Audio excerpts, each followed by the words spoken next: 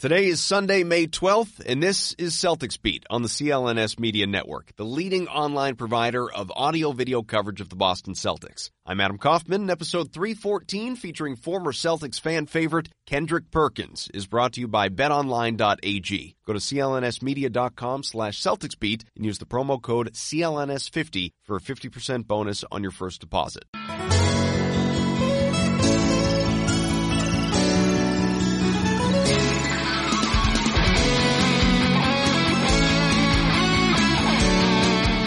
Hey everybody, welcome back into Celtics Beat. Adam Kaufman here with you. Hope it's a happy Mother's Day to all the moms who are listening, or if your mom is not listening, wish her a happy Mother's Day, or your mother-in-law, your sister who's a mom, or your aunt who's a mom, or so on and so forth. Wish people happy Mother's Day. It'll make them happy. Get them a card if you feel so kind. The rest of this show, it's going to be a great show. I'm very excited about the show, but there are going to be some elements of it that are not as uplifting.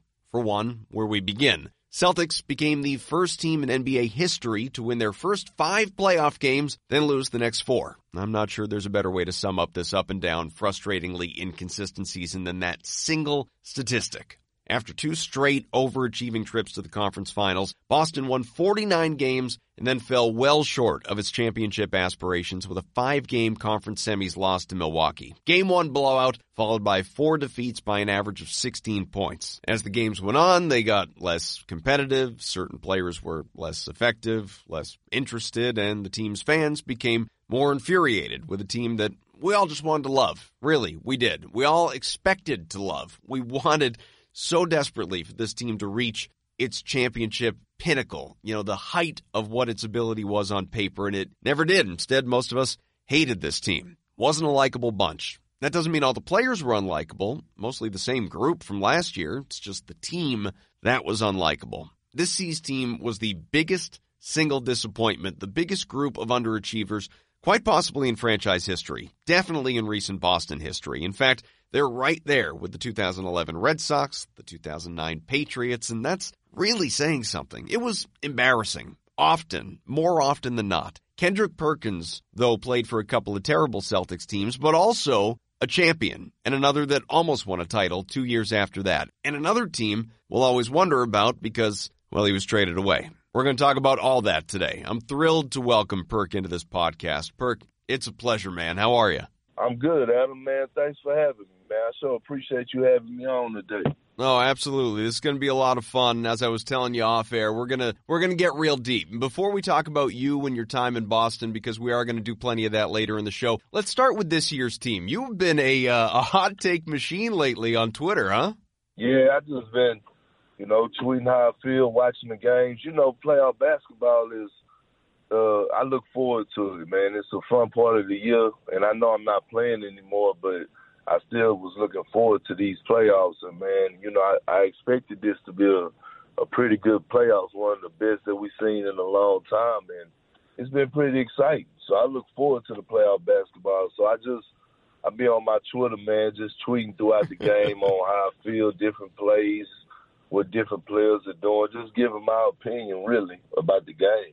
Well, you were firing off some tweets during the Boston-Milwaukee series questioning everything fans have questioned, really, which is the C's togetherness, lack of heart, selfish play. You said Kyrie Irving is not a Batman. He's not even Isaiah Thomas in some ways, in that, of course, one took the team to the conference finals and the other clearly has not to this point, that Irving disrespected Boston. You've had some really strong opinions about him. How frustrating was it watching what unfolded over these last couple of weeks? Well, it was very frustrating. For one, I lost the bet to Nick Wright, so that hurt it from the jump. But I was rooting for the Celtics, man. I thought they, watching them, even though Oladipo was out, watching them through the Indiana series, I was like, okay, they finally getting it together. So they ready to, it looked like they starting to gel. Things was look like they was turning over and looking like the Boston team that we was expecting them to look like throughout the season.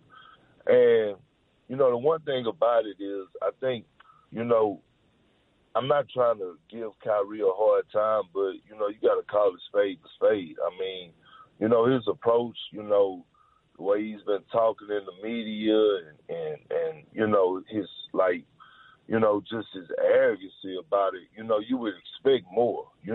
My thing is that, when Kevin Durant came out when he was, so-called struggling during the Clipper series, and he said, you know who I am, I'm Kevin Durant. And he actually went out there and proved and backed up his words. Well, I mean, I heard Kyrie doing a whole lot of talking, but he wasn't backing it up, man. And I was just watching his post-game comments after the games during the Milwaukee series, and I'm like, do this dude even care? Like, I'm not taking up from him, but he's an elite player, but it was just to the point where it was just getting frustrating to watch, man. And, you could see, in ways the camaraderie of the team last year was a whole lot better than what it was this year. And obviously, they faced the Milwaukee Bucks, which was a tough opponent, but still in all, I still, even if the Celtics did lose this series, it wasn't supposed to be 4-1, and they wasn't supposed to go out in that type of fashion, in my opinion. Yeah, I mean, so many lopsided losses. I just wonder, and we'll do a lot more on Kyrie individually, but looking back over the course of the year, should we be surprised right now at the way that it did end, or were there enough indications, enough warning signs during the regular season that maybe we should have seen this coming to a certain degree? Well, I mean, yeah, but, you had this time where when the playoffs hit, most guys turn on, it's a different type of light switch. So, I was just thinking to myself, I'm like, okay, like I said, watching in the Indiana series, I'm like, man, they look like they didn't turned over a new leaf. But at the end of the day, I also said this at the beginning of the season. I was scared for the Boston team because I was scared that guys wasn't going to buy into their roles, or it was going to be hard for guys to buy into their roles because the Celtics are so talented at every position.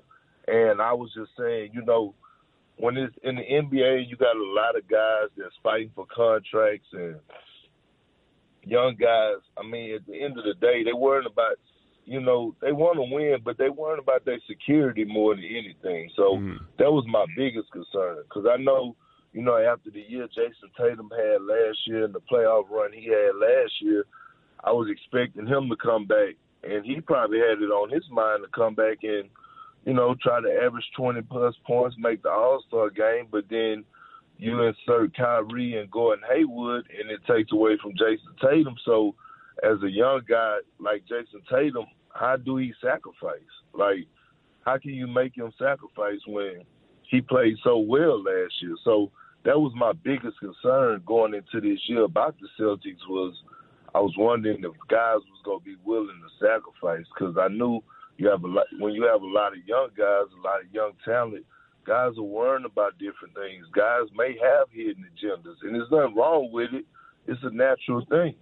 Danny Ainge, once he gets healthy after that minor heart attack during the series, and obviously we wish him well, he is facing tons of questions about where to go from here, and running it back clearly is not an option, Perk. The biggest question does surround Kyrie Irving's future, and before we look ahead with him, you got to look back, and Irving went from saying this before the season, you guys will have me back.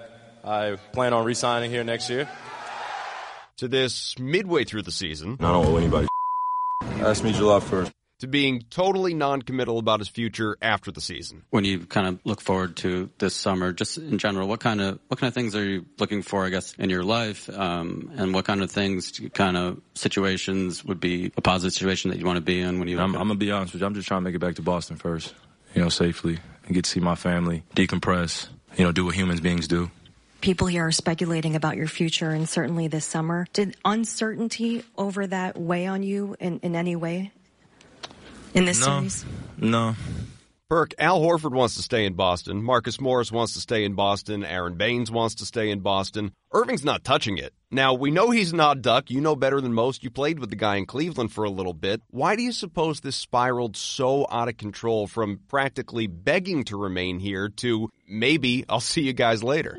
Well, I don't know, man. I mean, that's just, like I said, that's just showing bad qualities of leadership, man, in my opinion, more so than anything. And he just sounds confused, and he sounds like a guy that don't want to be in Boston. I mean, he sounds like a guy that don't want to be in Boston. And, I mean, at the end of the day, if you don't want to be there, then don't force him to be there. I mean, the Celtic history and Celtic pride is way bigger than Kyrie Irving, man. So at the end of the day, you want guys who want to be a Celtic and be part of the history and be there with the winning mentality. So, you know, you want to move forward. It's not like you're fighting over a LeBron James or a Kevin Durant right now. So at the end of the day, if Kyrie wants to leave, hey, man, move forward and try to rebuild and build with the guys who want to be there and want to represent Celtic pride. One guy who oozes Celtic pride is, of course, Marcus Smart. I love the guy. I'm sure you do, too. Lots of people believe, though, that Irving's lack of leadership, and you've talked about it, sunk the Celtics. Smart was asked about that. He had to come into a situation knowing that, you know, this is a group of guys that had something going before, you know, I come here. How will I fit in? Like, he didn't want to disrupt that, you know, and that says a lot. This is Kyrie Irving we're talking about. He's talking about coming in and disrupting, you know, us. And, you know, we took him in with full arms and, you know, we tried to understand, but we never really understood because we're not in his shoes. So that's just a bull statement to say his leadership killed us. What we saw from Kyrie this year, Perk, and just it seemed like, you know, what it seemed like a guy who just the team went really not as his play went, but as his mood went. Bad mood, Kyrie, team plays bad. Great mood, Kyrie, team plays well. When someone like that is your front man, is that poisonous to your team culture? I mean, I guess is what we just heard from Smart, is that a BS statement that he referred to, or is it just Smart kind of BSing everybody else and covering for his guy? Well, I think he just covering for he just been a great teammate, man. I love Marcus Smart. I love what he brings to the team. I love his tenacity, everything, his heart. I think he just said the right things to the media to cover up for Kyrie. But at the end of the day, man, you could see it. I mean, it's clear as day. I mean, when Kyrie didn't play, you could see the joy, the life, how the Celtics played without him. They was having fun. When Kyrie played, it was kind of like exhausting and like, you know, at the end of the day, man, I always tell people, you know, some people are born to be a leader. Some people just not. I mean, and it's hard to be a leader. It's hard to be a leader. It's hard to have those leadership skills. And, you know, I think Marcus Smart was just saying what he's supposed to say. But at the end of the day, he know deep down inside where everything stands. Like, you know, man, we keep harping on something, but, I mean, he showed us the signs all season long and in the playoffs that he really don't want to be a Celtic. Smart is a leader. You know, if Brad Stevens believed in captains, to me it would be Marcus Smart. It would probably be Al Horford, but it should be Marcus Smart because that guy is just, you know, to me, again, to use the word, he oozes leadership. Everything that you want in a player with regard to the way that he carries himself, that's Marcus Smart. You know, that guy is the Boston Celtics in a lot of different ways right now, and maybe even to the degree of covering for his teammate. Jalen Rose, I won't play this audio, but he said something interesting on Get Up on ESPN the other day that Irving's teammates, they want him gone, that they would help him pack, that these guys do not like each other. You know, you already acknowledged the joy that seems present on the court when Irving's not out there and how exhausted they look when he is. Do you believe it is to that degree that they, regardless of what Kyrie wants, maybe he does want to come back to Boston, regardless of what he wants, that his teammates would be happier if he wasn't here? I agree, man. I think his teammates want him gone. I mean, you can just see it, man. Like, you know, I watch basketball all year long, and I agree with Jalen, man. I think his teammates want him gone. I mean, obviously, they're going to say the right things, which they're supposed to. But as a guy like Jalen, a guy like myself, you know, we had a right to speak what we see. And man, you know, let's not sugarcoat it, man. Like, I think the Celtics would be better off without Kyrie. Now, will they win the championship next year?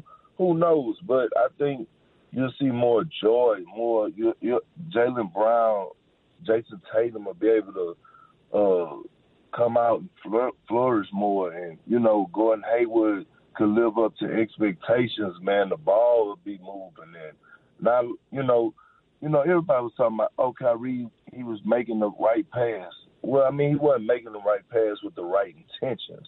Like, it's a difference if you're making a pass and a guy know you making it the right pass to them for the right intentions that, like, you want to get them involved necessarily, that you have to make the right pass. So at the end of the day, man, I agree with Jalen on that one. And I think the C's would be better off without Kyrie. But when you say better off, because you just said there'd be more joy, more ball movement, and obviously that is specific to what translates on the floor. But you also said they wouldn't win a championship. Most people would agree, and I don't know that you do, but most people would agree that you're still a better team when you have Kyrie Irving because he's a top 10, top 15 player in the NBA. Would they be a better team without him or with him? Because if the answer is with him, don't you have to do what you can to try and figure out making it work with him? Well, I mean, at the end of the day, they finished, fifth in the East, right? Fourth? Fourth, yeah. Yeah, they finished fourth in the East. I would take this same team right now without Kyrie, and I guarantee you they'll still finish fourth in the East. And it's just what it is. I mean, it's not like Kyrie delivered something spectacular throughout the playoffs. So, I mean, at the end of the day, I know a lot of people that would love to go and play in the city of Boston. A lot of superstars, a lot of stars that would love to go play for that franchise. So name some. People want names, Perk. Who wants to come play in Boston? Well, I mean, a lot of people would love to go play in Boston. I'm pretty sure AD wouldn't mind playing in Boston. KD wouldn't mind playing in Boston. I mean, like, there's guys that's out there that you could go get that'll go play, especially with that Boston team that they already have. You think AD would want to be here even though his dad came out and said that the way they treated Isaiah Thomas and trading him after what he gave the city and playing through the injury and all that he wouldn't want to be here? Yeah, but AD also followed up and said at the All-Star break that he wouldn't mind. You remember that? So, I mean, sometimes, our parents and others, they speak out of emotion, not really knowing, but I think AD wouldn't mind going to Boston and play. I think it would be great for him. We'll do more on AD. I want to stay with Kyrie for a little bit because I don't know if you heard this, but this has been getting a lot of traction on Twitter. I think it perfectly summarizes where things are at. After the Celtics were eliminated, Grant Hill, Hall of Famer, fellow Duke alum, who rarely, this should be noted, is rarely critical of anybody, unloaded in his way anyhow, a very calm way, but at least in the words he used, unloaded on Irving on NBA TV. He didn't look into it tonight, even though he took 21 shots, but just his leadership, his press conferences, he's been indifferent, he's been disengaged. Certain franchises, you just can't do that. Boston, that's one of them. There's an expectation there of success, of working hard, of having integrity in terms of how you approach things, and Kyrie didn't live up to that as their marquee guy. Talk about Larry Bird and Havlicek and Russell and even recent years, KG and Paul Pierce, and he didn't fall in line with the rest of those greats. So I think Hill described it perfectly. You've spoken about Celtic pride. I think he echoed a lot of the different things that you've said elsewhere and during this show so far about what it means to play basketball for this franchise, for these fans. Does Irving just not get it or not care to get it? I don't know. I mean, and for Grant Hill, like you said, for Grant Hill to come out and say it, that speaks volumes, because Grant Hill is not even that type of dude, like you said. He rarely does that, or probably never done it. But at the end of the day, I don't know if Kyrie cares. But from me watching it, it seems like he don't. Like, okay, move forward, or he don't understand the history. Like, some guys are built for it, some guys are not, man. And I don't know if Kyrie is built for Celtic basketball. Here's something I don't understand. So in those last 4 losses, Irving shot 25 for 83. In the last one, as you said, and everybody felt this way, he just looked checked out. No effort on defense, horrible shot selection on offense, appeared to not care. You said that. I think it's the biggest, the most damning remark. He looked like he didn't care in an elimination game after declaring this would be his time. All the promises of flipping the switch in the playoffs. This is why they traded for me.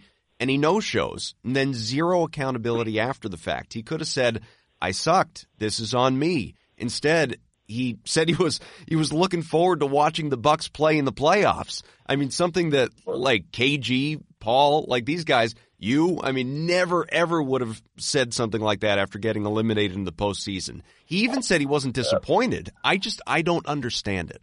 I don't understand it either. But if you look back on Kyrie's track record, he made all these promises, but at the end of the day, what did he really do for Cleveland before LeBron got there?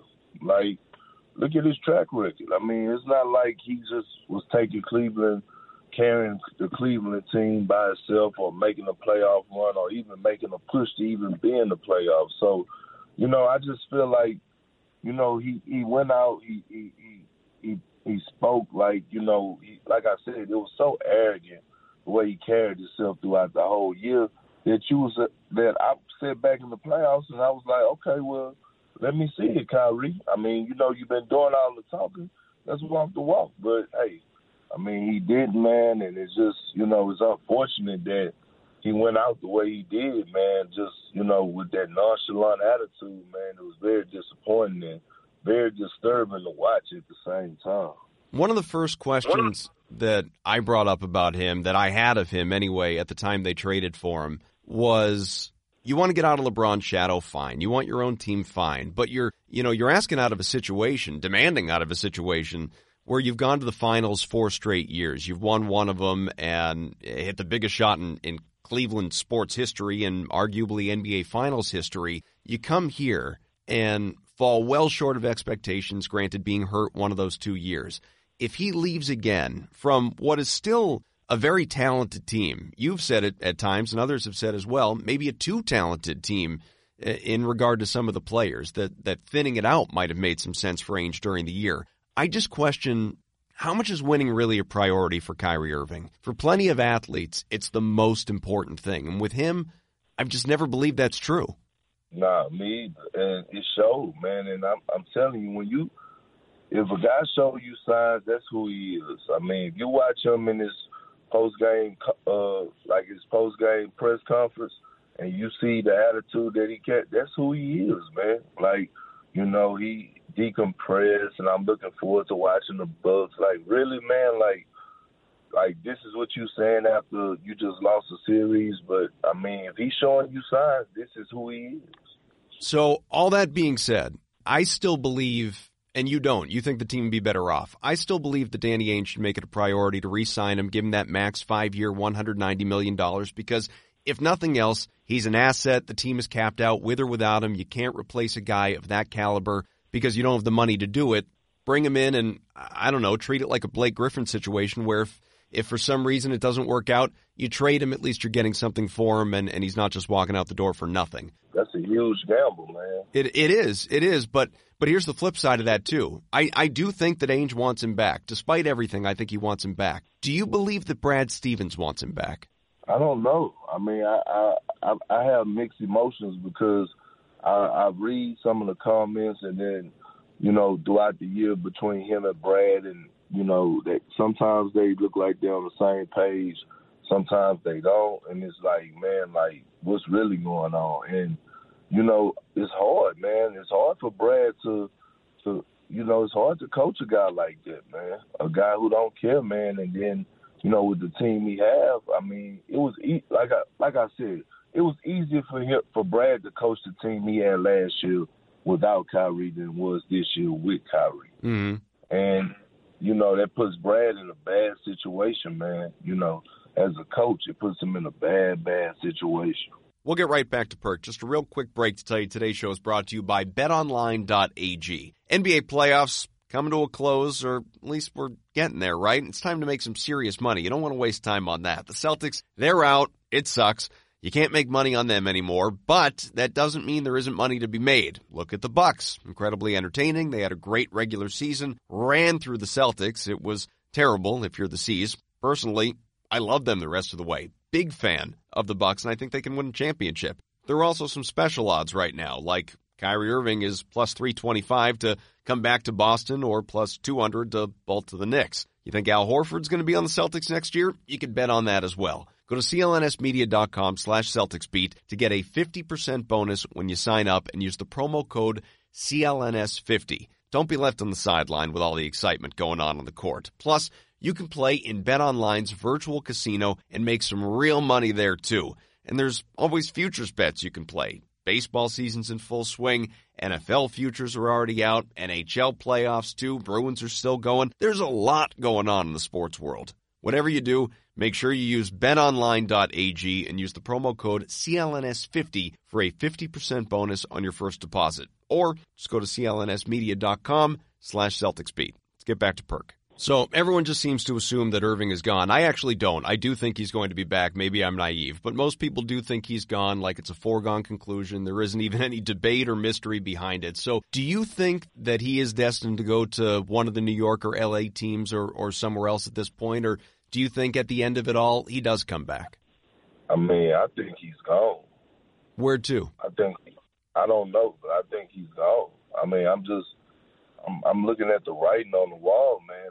I'm just watching his body language and the way he's going about things. I mean, I think he's gone. If he was coming back, he would have said he was coming back, in my opinion.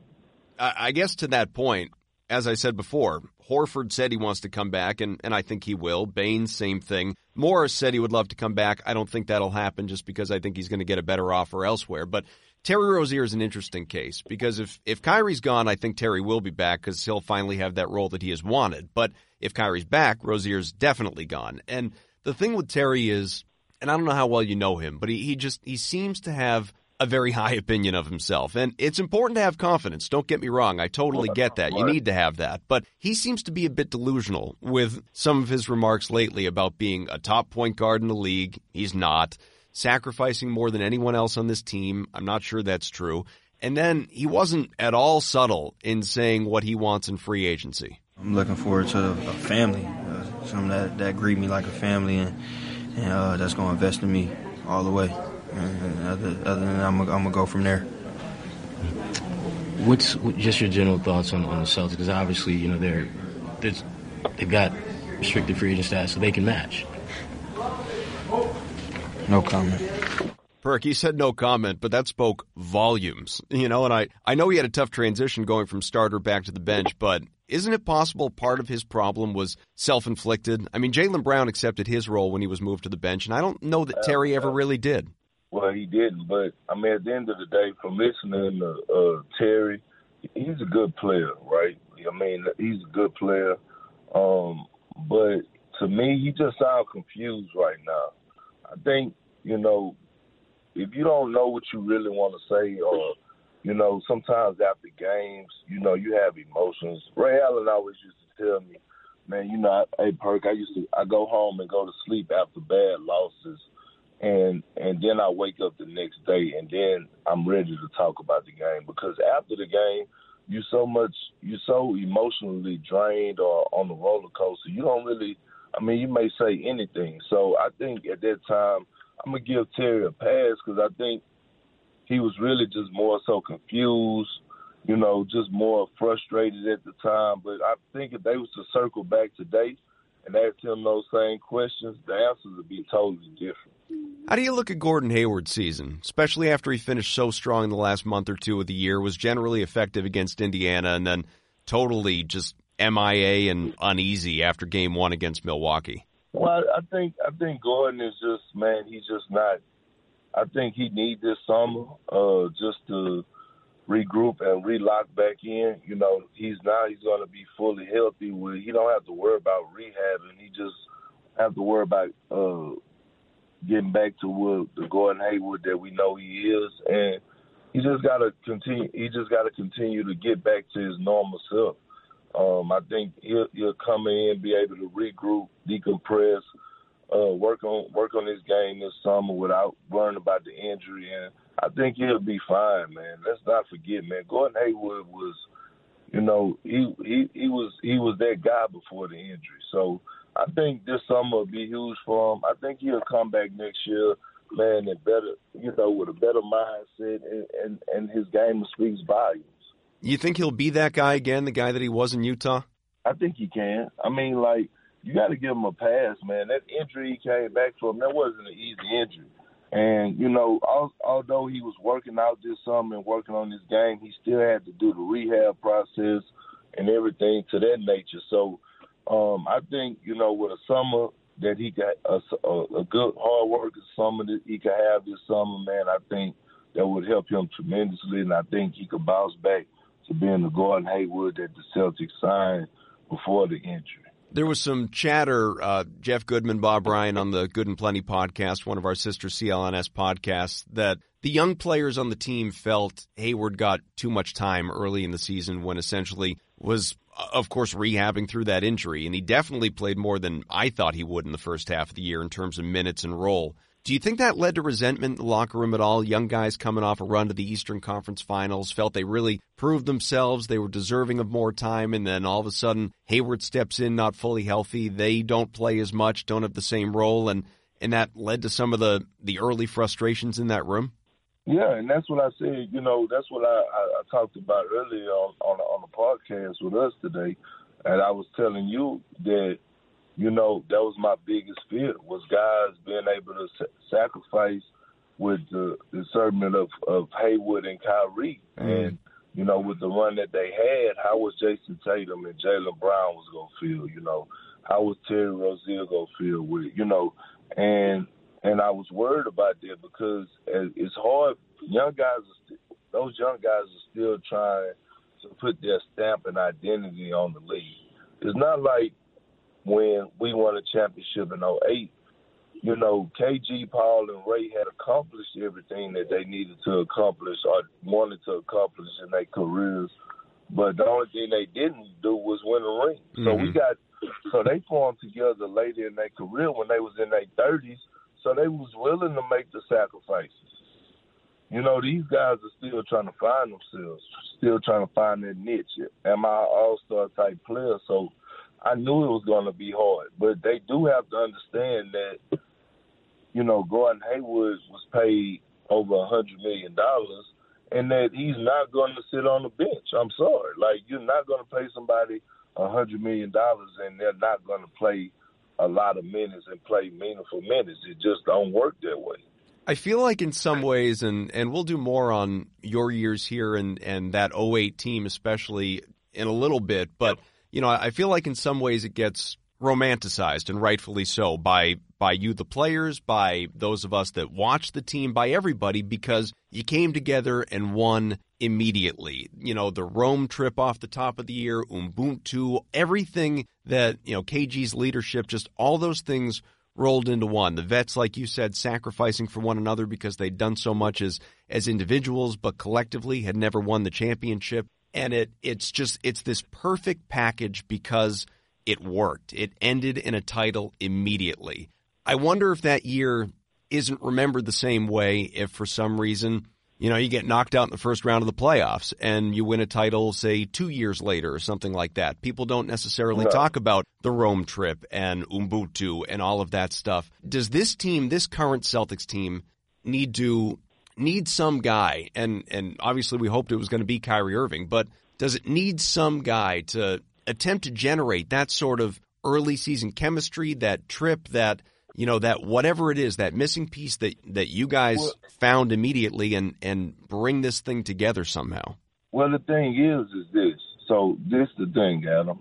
Like you have to the thing that we had in 2008 was Doc didn't have to hold us accountable, but we held ourselves accountable, and we checked each other within the locker room and within the team, and guys didn't take it personal. So it wasn't like guys were in their feelings about anything. Like, no, it wasn't nothing to that nature. Like, everything we done, everything we did it, we did it to the utmost. So we checked each other. If guys were messing around or not playing their roles, a guy would call them out, and, hey, that's what it is. You got to respect that, and we got to move forward. So I think at the end of the day, it comes within the locker room. First of all, you got to enjoy one another off the court. Mm-hmm. I think enjoying each other and learning about a person and hanging out off the court builds chemistry. So when you come on the court, it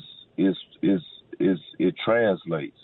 And I seen Marcus Smart, and I seen even Big Al Horford and even more senior. They tried their tails off to be leaders, and they did what they tried. They did everything that they could. and I said this, maybe, the Celtics do lose more Senior, but he was one of their more consistent players throughout this whole season.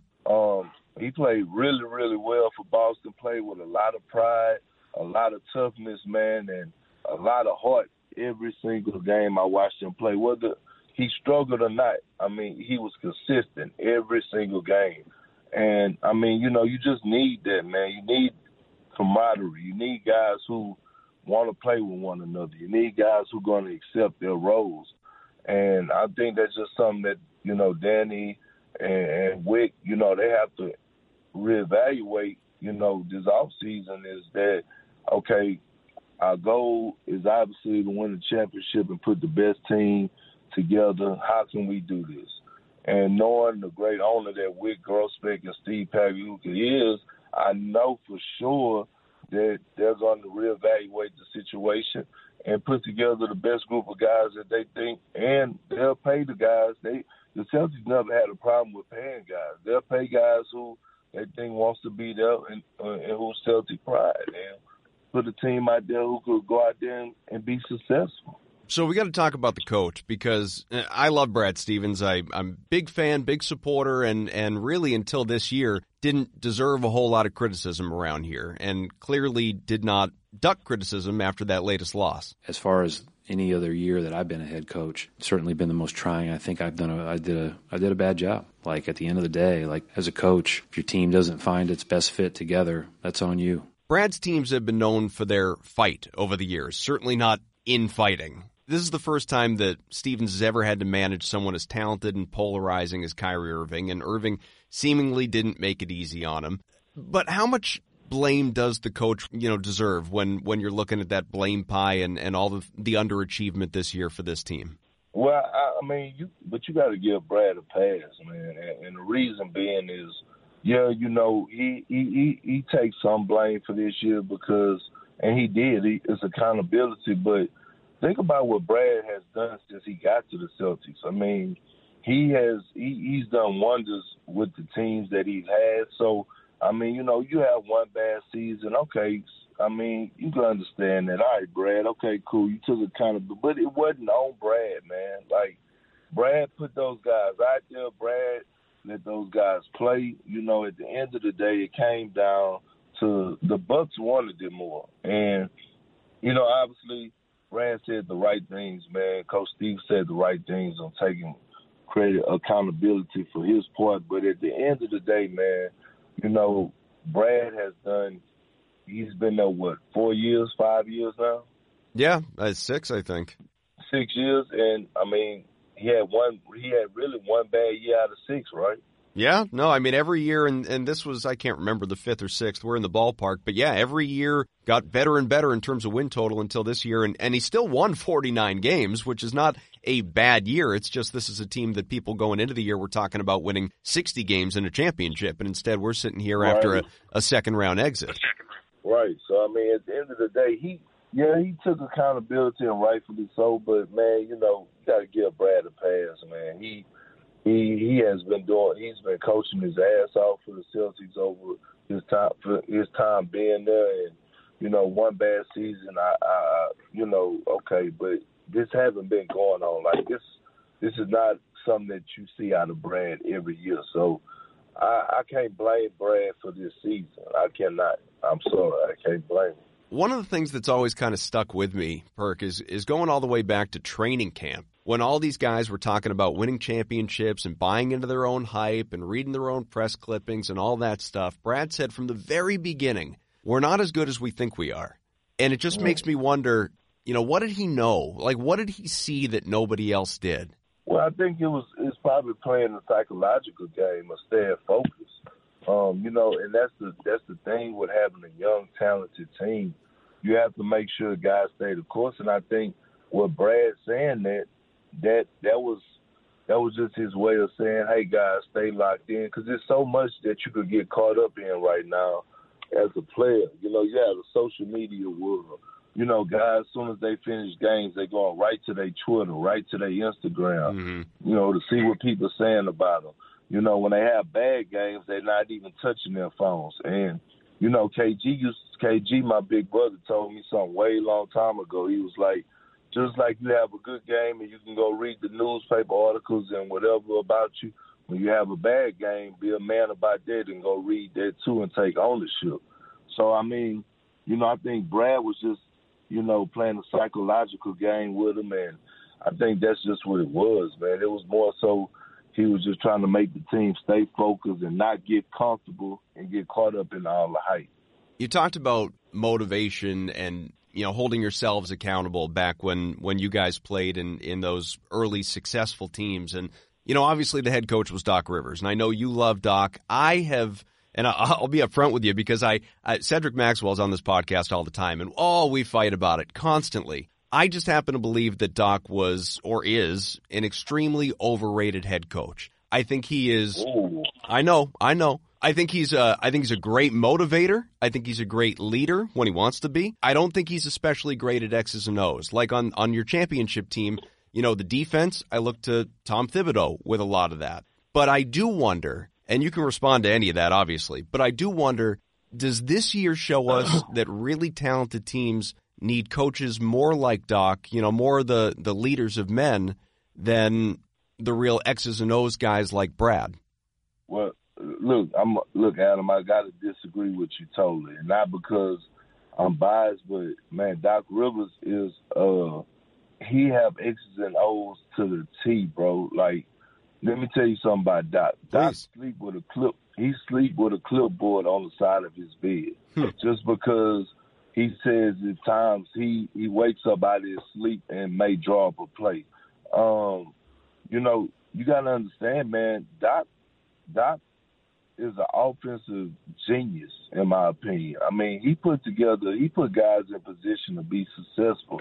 And his play calling and the plays he draws up and the way he gets guys to buy into his system, man, I never been around nothing more special. And I think, you know, at the end of the day, this year proved a lot about Doc, in my opinion.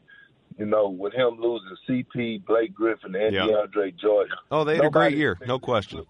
And Doc coached his butt off. Yep. And at the end of the day, you look back on Doc's track record, everywhere he went, he pretty much kind of been successful. When he was with the Magic, he had T. Magnum, man. They made a run when nobody thought they were supposed to make a run. Doc coached his butt off. And for the Celtics back in 2008 to form a team and come together and win it that year, that was special. And that took coaching, and that took guys buying into Doc, and that took Doc putting guys in the right situation to be successful and drawing up plays, and I think he did that, man. I think he did that. And I'm telling you, to me, Doc don't get enough credit. Man, if you was to sit down with Doc and you was to pick his brain and see his play, the way he draws up plays and, you know, the little things he harp on and stuff like that, man, you would really, really be surprised, man. Well, maybe we'll have to attempt to have him on this show at some point, huh? Yeah, Adam, you would really be surprised, man. All right, well, Danny Ainge, the guy's not afraid to gamble. You know that as well as anybody. Boston reached the East Finals 2 years ago. He knew he didn't have a winner, though, and only brought back 4 players from that team. This team was, at least, you know, to a man, immensely talented. Just no chemistry on the court or seemingly off of it. It didn't click. Where does Ainge go from here? Well, I don't know. He just got to – first I want Danny to get healthy because Danny, he stresses himself out because he really cares. Like, he cares. He cares about winning. He wants to win, and I want him to get healthy first. And then, like I said, he going to go to the drawing board. He's not scared to make moves. He's not scared to do whatever's best to make the Celtics get back to where they need to be. And I think he'll do a great job. Well, I know he'll do a great job of rebuilding the team this year. Who are the guys, if you're in Ainge's shoes, who are the guys that he should prioritize building around? Like, if there's such a thing as an untouchable, who's on your untouchable list? Well, for one, I mean, I gotta keep Jaylen Brown. I gotta keep Jaylen Brown, man. I gotta keep Jaylen Brown. I gotta keep Marcus Smart. I gotta keep Al Horford, and I want to keep Morris Senior, but rightfully so. He probably is going to get a better contract somewhere else because the Celtics probably can't pay him. But if I'm him, I keep those guys, and you'll factor in that you'll keep Tatum, even though Tatum didn't have a great season this year like we expected him to have, all great playoffs. You got to keep him in. But, man, I'm going to tell you, Jaylen Brown, he showed me so much this year, man, just on not just a skill-wise, but maturity level that you just got to love it. Like, I mean, he embraced his role, whatever Brad asked him to do. And for a young guy, man, that's the hardest thing in the world to do, man. So most people believe, Perk, and I believe this too, that, the guy, and I love both players, I'd love to keep both, but the guy with the higher upside, the brighter long-term future as a potential top 5 player in this league, even though we didn't see it this year, is Jason Tatum. I know he regressed in year 2, but it sounds like I don't want to put words in your mouth, but it sounds like, let's say they want to try and make a trade for Anthony Davis, and it costs you one of those two guys, but it's not both. You'd rather give up Tatum than Brown. Yeah. Why? Just because, man, I just see more out of Jaylen Brown, man. I do, man. Tatum is skilled. Don't get it wrong. He got game. But when it comes down to skill, heart, and they both have the same athleticism. They're both streaky shooters from the three-point line. But Jaylen, man, he brings a whole different dynamic to the team, man. Like, his defensive mindset, man, like he really is a two-way player in my opinion. That's just me, man. Like, I watch him on both ends, man. Defensively, he takes ownership and pride and picks guys up full court and plays guys with a tenacity. And offensively, he could play, man. And I love Jaylen Brown. He showed me maturity this year. That's the thing, man. He grew up. Like, he went to the bench. He didn't complain. He came off the bench. Marcus Smart got hurt. He was inserted to the starting lineup. He came out. He played beautiful basketball throughout the playoffs. That showed me a lot. That showed me a lot about character and everything. All right, let's talk some about you here. We've done plenty on this team. I want to enjoy the fact that we really, we have a part of a special era with this team. And how did you guys, and this comes back to some of what you already talked about, but just to rehash a little bit of it and then give us whatever that, you didn't already mention. But how did you guys avoid buying into your own hype in 2008 and come together so quickly? Whether it was a sit-down conversation with the vets saying this is how it's going to be and we're sacrificing, or, what was it that made it just such a perfect mix for you guys? Well, we just held each other accountable. Like I said, man, the trip to Rome was the best thing that ever happened to us because we was able to get away for, 14 to 21 days where it was just us. And we was forced to hang with each other. We was forced to get to know one another. We was forced to hash things out. Training camp was great. It was competitive. It was fun. Doc established who guys were, knowing your roles, and we established that from the jump, knowing that we bought in and we all lost ourselves within the team, man, knowing that we were, what we were trying to accomplish was bigger than one person.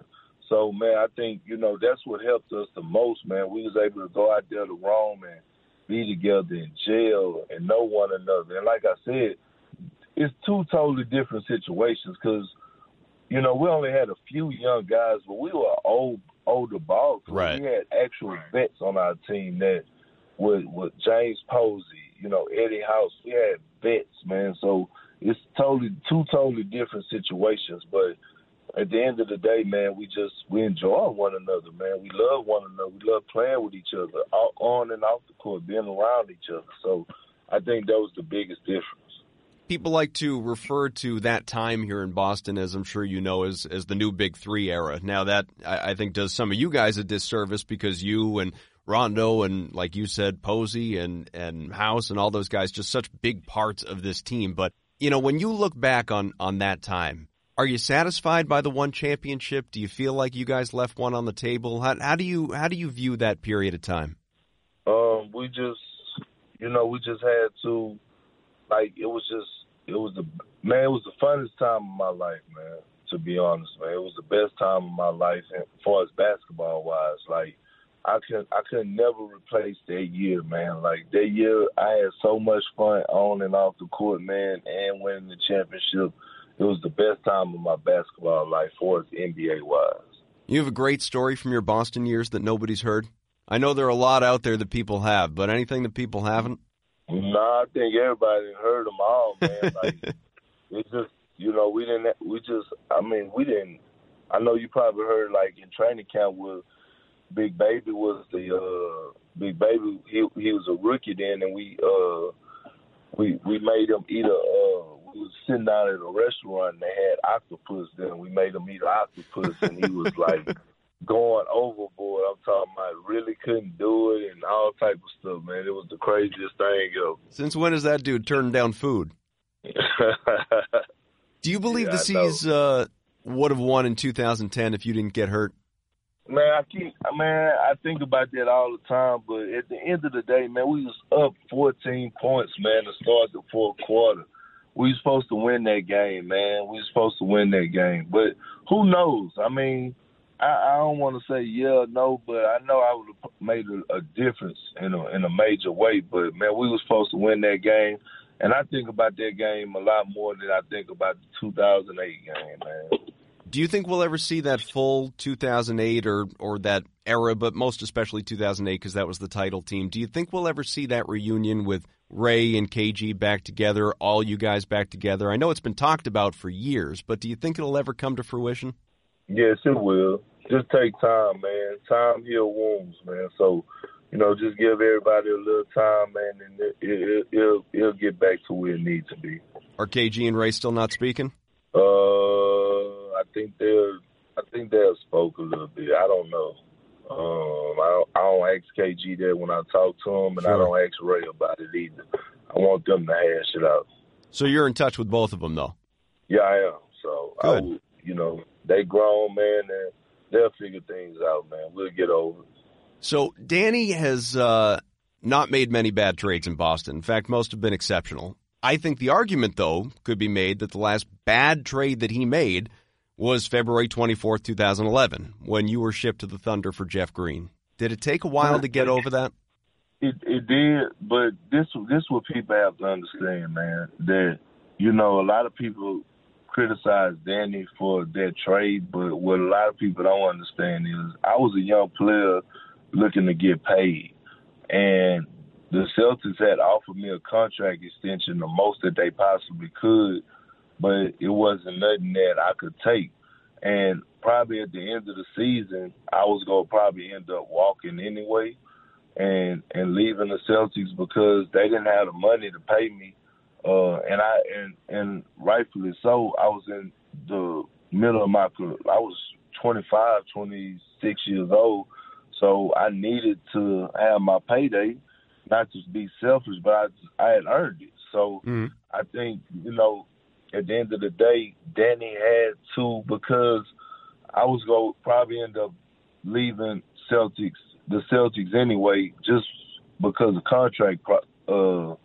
contract situations. And Danny actually put me in a great position, man. He traded me to a great organization, and he knew that. He could have sent me anywhere, but he sent me to OKC knowing that he was putting me in a great situation, knowing that I would get a contract extension and everything. So at the end of the day, to the outside world, it looked bad, but it wasn't all on Danny. Well, I'll tell you, to your point, I was going to play the audio. I won't bother because you said a lot of the stuff that he said, but he was on the radio here in Boston just last month and was asked about it because he continues to get grief for that deal and, kind of defended himself a little bit for the first time that I've really ever heard him do that, and was nothing but complimentary of you and talked about how much he loved you and continues to love you, but also the fact that, you wanted to get paid, they weren't in the situation to do it, and all the things that you highlighted. What does it mean to still be held in such high regard by fans here?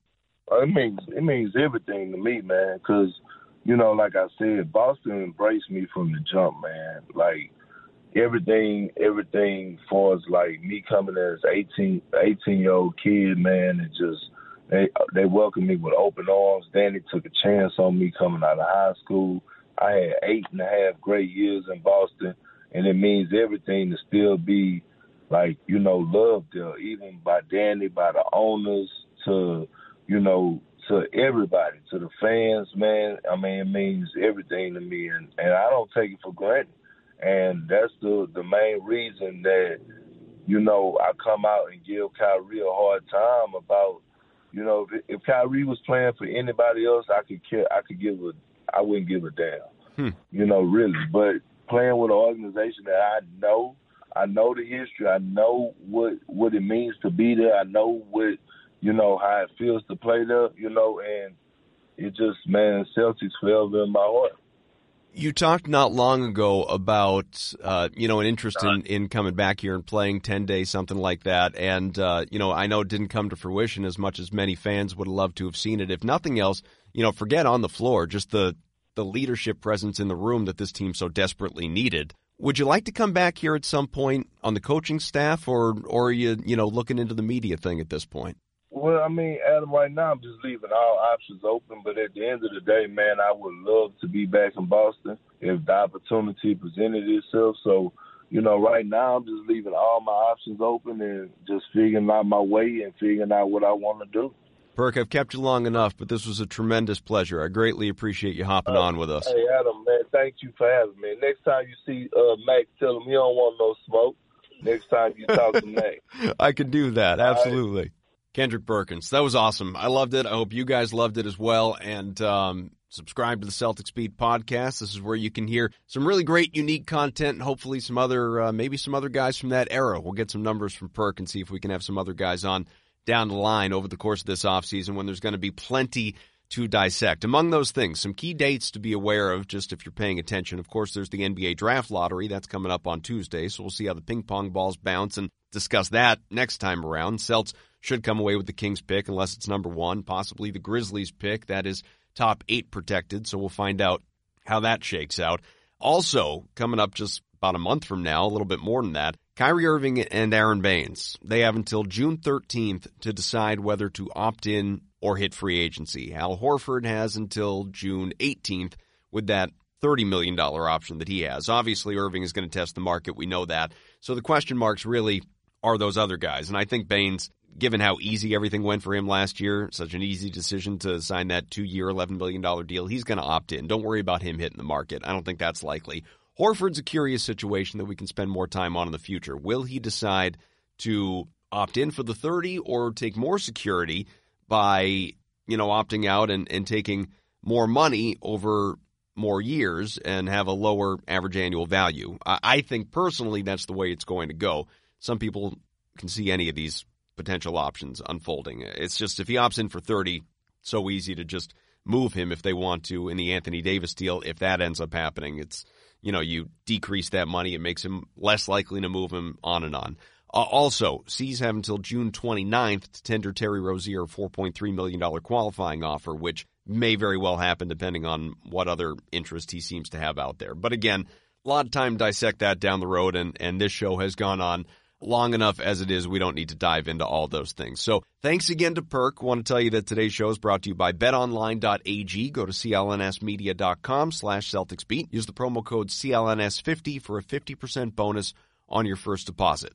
Thanks again to my producer, Evan Valenti, to Nick, Larry, John, everybody at CLNS Media, most especially, of course, you. Again, subscribe to CLNS on YouTube. You can hear all sorts of great content there, from locker room sound to analytical stuff. The options are endless. And, of course, subscribe to this show, Celtics Beat, on iTunes. Leave us a review, rating, all that stuff. We appreciate it. All right, well, we're on our regular Sunday schedule at this point because there are no more games to bounce us around, so it's all off-season questions and debates and, candidly, in a lot of ways, the truly interesting time of the year after what was a season that was memorable for all the wrong reasons. Gino, get us out of here on a high note.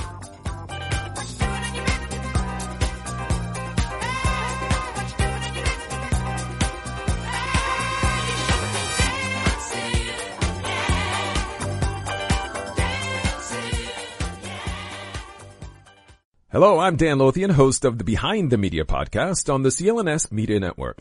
Along with Jimmy Young, we dive into the biggest media headlines each week with honest, informed, and sometimes irreverent perspectives. It's not all serious. We deliver information and entertainment. As we like to say on Behind the Media, we find the interesting in media so you don't have to go searching for it. Listen to our podcast and get prepped for the next trip to the water cooler. Subscribe to Behind the Media wherever you get your podcast, or find us on www.clnsmedia.com.